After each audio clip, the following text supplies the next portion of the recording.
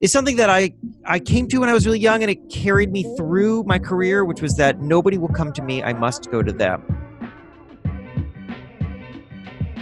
Hello everybody and welcome back to Mentors. Today we have on Jason Feifer. Jason is the editor-in-chief of The Entrepreneur magazine and host of The Pessimist Archive and The Problem Solvers podcast. In this episode, we discuss how Jason worked himself up from a small local newspaper to the editor-in-chief of one of the largest magazines in the U.S., how to embrace change, walk into ambiguity, and create a solutions tree, and how to always learn on the job. I really admire Jason's tenacity and how easily he's been able to ebb and flow with the demands of his pursuits in order to strive for greater. I hope you enjoyed this episode as much as I did. Hello everybody, welcome back to the Mentors podcast. Today we have on Jason Feifer. Jason, thank you so much for being on. Yeah, thanks for having me. So I really wanted to start and get into the nitty-gritty. One of my favorite questions to ask anyone is, what's your origin story? What brought you to where you are today? Yeah, well, I'll try to compress it. My origin story, it has twists and turns, but the basics of it is that I in college, I knew I wanted to write. I didn't know what I wanted to write about, and I didn't know how to make a living off of it. I tried a whole bunch of things and found that journalism was the thing that I was good at. Mm-hmm. I was able to go out and talk to people and tell their stories, and I really enjoyed that. I discovered that being a reporter is like having like a free pass to the world. People just let you into their lives in this amazing way. So I got a job at a community newspaper. That was the only thing I had access to. I didn't have any connections. I hadn't done any cool internships. I worked at this tiny little paper. And then worked there for about a year, quit because I realized that I wanted to work at far bigger publications doing work that felt more interesting to me, and that wasn't going to happen at this little community newspaper. An observation that I had that I realized is something that I came to when I was really young, and it carried me through my career, which was that nobody will come to me, I must go to them. So at this tiny little paper, if I wanted to work for the New York Times was never, ever, ever, ever going to reach out to me and be like, hey, I really like that story you did about the community board meeting, like come work for the New York Times. This is not going to happen. So I had to go to them. So I quit. I sat in my bedroom for 9 months in this tiny little town, cheap rent next to a graveyard, and I freelanced. I just pitched into the darkness. I didn't have any contacts. I would just track down editors and send them stories. And after a while, I started to get some hits: Washington Post, Boston Globe, Associated Press, and then I repeated that a number of times. I got another newspaper job because I was lonely and I needed the money, but I kept freelancing. I quit that job. I got to Boston Magazine. From Boston Magazine, I went to Men's Health, Fast Company, Maxim, and then Entrepreneur, and I've freelanced a ton along the way. Every job that I've ever worked, I've had a couple side hustles, usually writing for other magazines, New York Magazine, Slate, so on. But some other things as well, more recently podcasting and speaking. And I'm always just trying to do two things at once, really. I'm trying to do the job that I was hired for in the best way that I can, while at the same time being really mindful of what other opportunities are around me and ways to get faster towards the things that I find most exciting. Because I don't think that just working the job that you have is really ever going to get you there. I think that you need to go the extra step. Yeah. So is that what drew you to Entrepreneur Magazine so specifically? Is that drive for opportunity, that outlook, and that reach? No, yes and no. I mean, the real thing that drew me to Entrepreneur was that I was looking for a job that was Michael Dubin, who's the founder of Dollar Shave Club, used this phrase in a story that we wrote about him. He said molten environments. He really likes molten environments, which is, an environment that's not hardened, that you can come in and really shape yourself.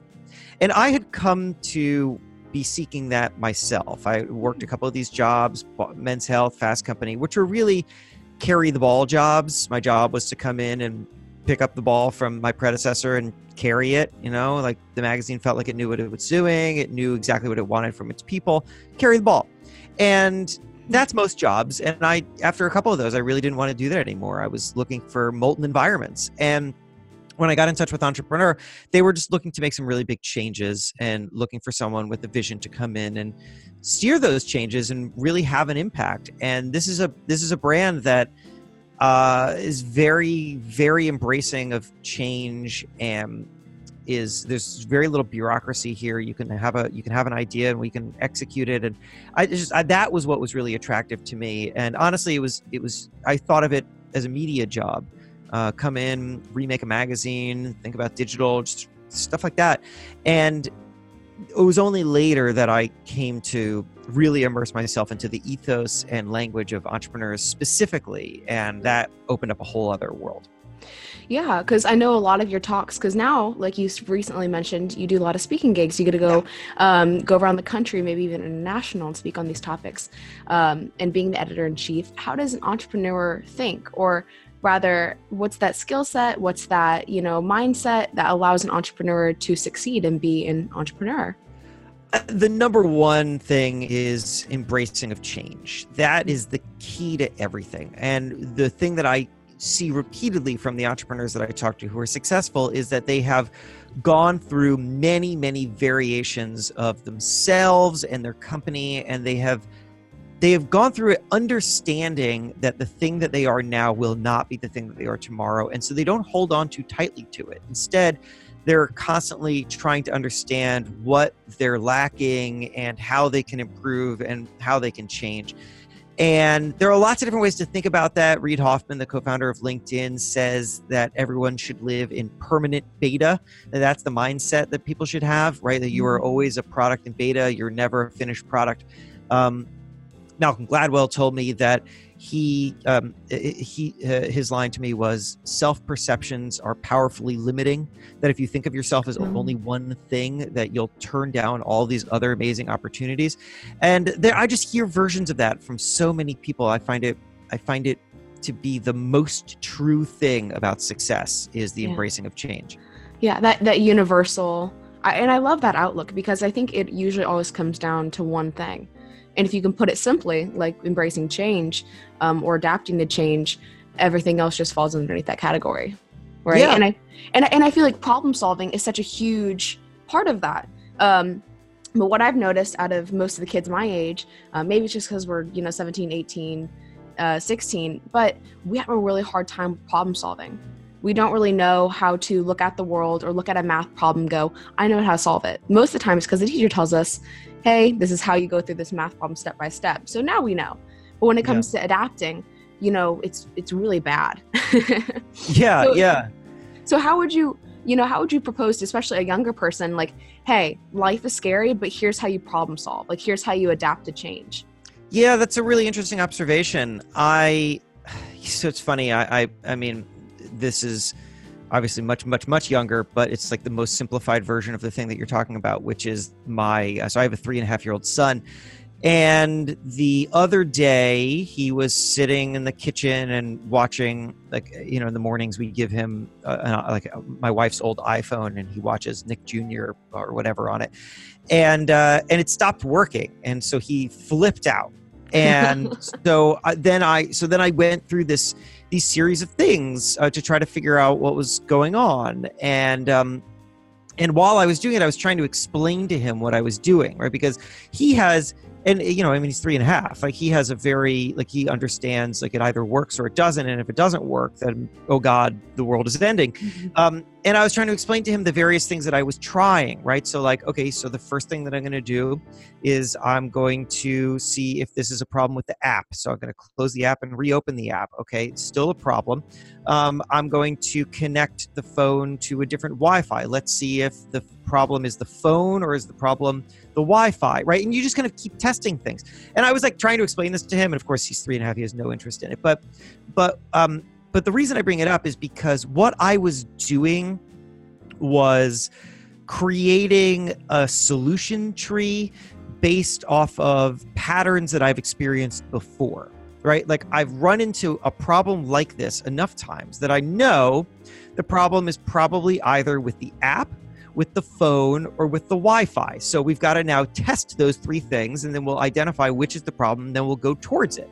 It's just a solutions tree. And I think that everything that we run into in some way or another just requires a solutions tree. And the question then is, do you know how to build it? And of course, when we're facing situations that we've never had to solve for before, we don't really know how to build the solutions tree. And so my advice to anybody who's at the beginning stages of that is to, one, understand that whenever you run into a problem, there are multiple options and one like really good solution. And so what you shouldn't do, like you shouldn't try one option, see that it doesn't work and get frustrated and assume that's all the options, right? Instead, just go in with the mindset that even if you can't identify what the options are, there are lots of options. So your next step should be either going back through your own experience and thinking through other observations you've had. Can you pattern match? Can you identify things that worked in the past and the ways that you solved those problems, and then import those into what you're doing right now? And if you cannot, or even if you can, go talk to other people. Say, how did you solve this problem? Right now at Entrepreneur, we're rethinking some things on our digital side, and I'm leading that effort. I don't really have the solutions. So the very first thing that I did was call up every smart person I know in digital. I have a whole bunch of friends who are running websites and people I've interviewed in the past, and I ran around town and I sat down and I talked to them. And that information really helped me start thinking through the solutions for here. I would not have gotten there on my own. So don't be afraid to talk to other people, because those people have solutions that can be really useful to you. Yeah. And, just looking back at your journey and you saying, you had no one and you had no network, and now I feel like you're heavily connected. I think it's just a phenomenal change. Especially on the people you've gotten the opportunity to meet, that some people never will, and we only get to listen to them or read their books. You've talked to amazing entrepreneurs. What is by far one of the most impactful things that one of them has said to you that has really changed the foundation of you or your work or of your lifestyle? I mean, the ones that stick to mind the most are the ones that all fall into that category of change that I was talking about earlier, right? I mean, I love that Reid Hoffman quote and the Malcolm Gladwell thing. Another one that really jumps out to me is when I was talking to Richard Branson and asked him how he had approached building the company that he did, which was so multifaceted and reaches into all of these industries. And he said that he really has always encouraged his employees to go beyond the bounds of what they know. Whereas a company, some company that does a thing, Coca-Cola. I mean, he wasn't picking on Coca-Cola, but I will. So, like Coca-Cola, you hire someone and their job is to like make Coca-Cola, or to market the snacks that Coca-Cola owns, whatever. They're really, really sticking to their peas and carrots, so to speak. And Branson, what he had always encouraged his people to do was to go beyond that, to start exploring opportunities that they didn't really know anything about, and to bring it to him and show him that it's an opportunity that they should both go into that they didn't really understand. And that freedom and that encouragement of sending people out into the unknown is what ultimately led to a lot of these new business opportunities. And I just love that. I love that pushing into the unknown. I would say that the thing that in my most recent version of myself, my sort of entrepreneur, editor-in-chief phase of my career, the piece of advice that has been most useful to me did not come from Richard Branson or Malcolm Gladwell or Reid Hoffman. It actually came from my wife. And that was because when I started out in this job, people would interview me and want to treat me as a thought leader. And I was really not used to that because my background is in journalism. And in journalism, you're really trained to not be the story. You're supposed to tell other people's stories and not be the story.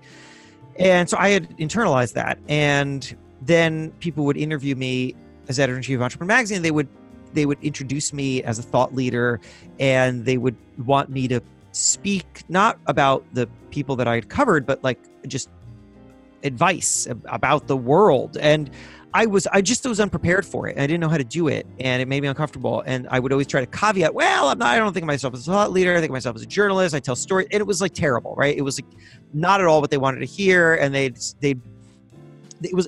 felt like falling down the stairs. And so I was telling my wife this after a while, and she said, and this was the great advice. She said, if they want you to be a thought leader, then be a thought leader. Just do it. Like, do it. It's what they want. It's what they want. So do it. Like, don't stop saying that you're not it. Just like be it. And it made me realize that the only difference between someone who is a thought leader and someone who is not a thought leader is that the thought leader is willing to say, I'm a thought leader. Like, that's it. It's literally the only difference. I mean, who's like thought leader is like some special knowledgeable person? No, there's a lot of special knowledgeable people. But some people have internalized that they can stand on a stage and give wisdom to people, and some people have not done that. And I thought, okay, I'm going to make that a project. I'm going to get comfortable with it. I'm going to start spending a lot of time thinking about how entrepreneurs talk and what they respond to and what my message would be, and how can I draw details from my own life and my reporting and find some themes that I'm really passionate about. And the result of that is really what you hear right now, me talking a lot about change, and also just me presenting like this in this kind of confident way where I know what I'm talking about. I mean, who the hell am I? I'm just a guy that got a job, but I have approached it in a way in which I'm serving what I think is really a marketplace need, which is for me to be a thought leader. And so I am. Well, I mean, I might put you on the spot one more time Sure. For doing such a thing. What advice do you have to the new generation, through your work and through, what you've become and the change you've embraced of being a thought leader and, being an editor-in-chief? What do you say to the younger kids out there that really want to make something happen, or they don't want to do anything at all? Well, if they don't want to do anything at all, I can't help them. Very true. Very true. I don't know what you will do. My advice to you is to rethink. But for the young generation, I mean, I am an enormous believer in skill set building over everything else. That you should be putting yourself into situations where you are learning and where you are developing in a forward momentum way, and that you shouldn't take a job just because it's cool. You should take a job because it can teach you something. And the second that you are not learning on the job anymore, it's time to go find another one. And always, always, always be learning, be a continuous learner. I think that the reason that I am where I am right now is because at every job I focused not on really what the subject matter of the place was, right? Like my first magazine job was at Men's Health. I didn't care about Men's Health, but I was interested in learning how to edit for a national magazine. And there's a particular kind of editing called packaging that Men's Health had done particularly well. And I wanted to learn that because I thought that would be a useful skill set. But then I was always really mindful of the things that I didn't know. I didn't know long form editing. I had to learn that. I didn't know, I didn't really know long form writing for that matter because I hadn't really done a lot of features. I didn't know celebrity writing. So I didn't really know how to step in front of someone who's big and famous and important and like talk to them. And I wanted to learn how to do all those things. So strategically over time, I would take jobs or I put myself in situations where I could learn those things. I was filling out skill sets. I didn't care where I got it. I needed to learn the skill set. And I think that is really valuable. Also, equally valuable was me being aware of what I didn't know, situational awareness. So while you're out there skill set building, do not be blind to the thing that you don't know, and don't be embarrassed about the thing that you don't know. Go out and learn it. And this will make you, the word is versatile. The word is versatile. This will make you versatile. And that will benefit your career more than anything else you can do. Oh my gosh. I couldn't agree more, to say the least. Seriously, like, I hope every person listening to this really takes it to heart, because a lot of times everyone thinks you have to be an expert in a field, right? But I don't think that's necessarily true anymore. I think that, the more well-rounded and the versatile you are, the better. Something like a linchpin, I think it's called. Yeah. I mean, expertise is good, but you can build that expertise. Nobody was born an expert. So don't expect that you have to be one to get into something. Instead, get into it and then become the expert. Oh, definitely. And a lot of people think that there's that barrier to entry, but it just doesn't exist. Like, you have to, I guess you say, like, you have to force yourself in. Even if it does exist, I feel like a lot of people hold themselves back and they believe that it's right here when in reality it's like way over here. Yeah. I mean, look, there are going to be barriers. There are always going to be barriers, and you will have to figure out your way around or through them. And I think that comes from, like, the solution to that is to learn and to be really clever and to take different directions, and also, frankly, to be totally open with the fact, and it is a fact, that the path will be unpredictable. Mm-hmm. And if you are sometimes, like, I don't know, if I had decided at one point earlier in my career, I decided that working for the New York Times was my goal. And if I had stayed laser focused on that, I certainly wouldn't be here. I don't know where I would be. Maybe I would have made it to the Times. Maybe I wouldn't have. Certainly at the time when I was trying to work at the Times, that wasn't happening. I was too young and inexperienced. I didn't have any connections, and I didn't live in New York, so I wasn't going to get into the Times.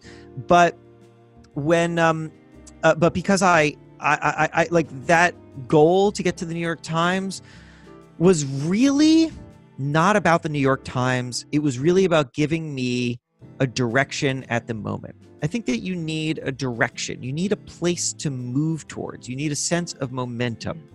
And you can change your goal along the way, and that's okay. In fact, it's good, because you're taking in feedback, you're taking in the things that you've learned along the journey, and you're adjusting. So my goal has shifted over and over and over and over again. And the point of the goal is, I think, not necessarily always to reach it. If you reach it, that's great. But more so, it's to give you a direction, and you can figure out your path as you take the path. More true words than ever. I know so many kids that really know their direction right now. Like, they really know, I'm going to go to college, I'm going to be a doctor, right? And they work up to that. And sometimes they make that goal, sometimes they don't. But most of the time, more than I found, a lot of kids that just have that sense of direction, but, change as they go, they end up more happier. A lot of people that I know, they say, I'm going to be a lawyer, I'm going to be a lawyer. And then they become a lawyer. I mean, there's not much of a journey in that. And it's just kind of a stagnant thing. It's not as fun. Well, but if they truly felt the entire time that they wanted to be a lawyer, and then they became a lawyer and they're happy about it, then that's great. Good for you. You had a really, really direct journey. I think it's rare, but it's certainly possible. I mean, listen, it doesn't have to be like a fun, wacky journey. If you want a thing and you go out and got the thing, then, hats off. But for most people, I think the journey will be winding. And you might say that you wanted to be a lawyer, but then you start studying to be a lawyer and you discover that you hate it. And I think that some people trap themselves into saying, well, I said this for so long, and now here I am, and I guess I got to go through with it and resign myself to being a lawyer. And that's like a recipe for sadness. I've seen that too many times. So, listen to yourself and explore and be okay. I mean, there's you're familiar with the sunk cost theory. So it's an economic theory, and the idea is that we have a habit of sticking with something based on what we've already invested in it. This is how people get into scams. So, like, somebody's getting scammed out of, they pay $1,000, and then the person's like, but if you give me another $1,000, then you'll get all the money. And they're like, okay, well, I already put that $1,000 in it, right? And the similar thing with, like, well, I've already spent all this time thinking about being a lawyer, I guess I should keep doing it. But sunk cost, like, you have to think about what you've invested as a sunk cost. It's gone. It's not with you. You should make the determination based on how you're feeling and what the reality is today. today. So in other words, if you've gone years saying you want to be a lawyer and then suddenly you decide you don't want to be a lawyer, don't weigh all the years that were in the past where you said I wanted to be a lawyer. Those are sunk costs. They are gone. You spent that time and energy. It is sunk. It is gone. Instead, don't be attached to that stuff that's sunk. Think about where you are right now, standing on dry land. Where do you want to go now? That's I've never heard of that. I've never heard of sunk costs before. That's serious. I'm going to look into that, dive into that more. But Jason, I know we're running out of time. Thank you so much for being on. It was wonderful talking to you. It was wonderful listening to your insights. And I hope you have a great rest of your day. Well, thanks. You too. I appreciate you having me.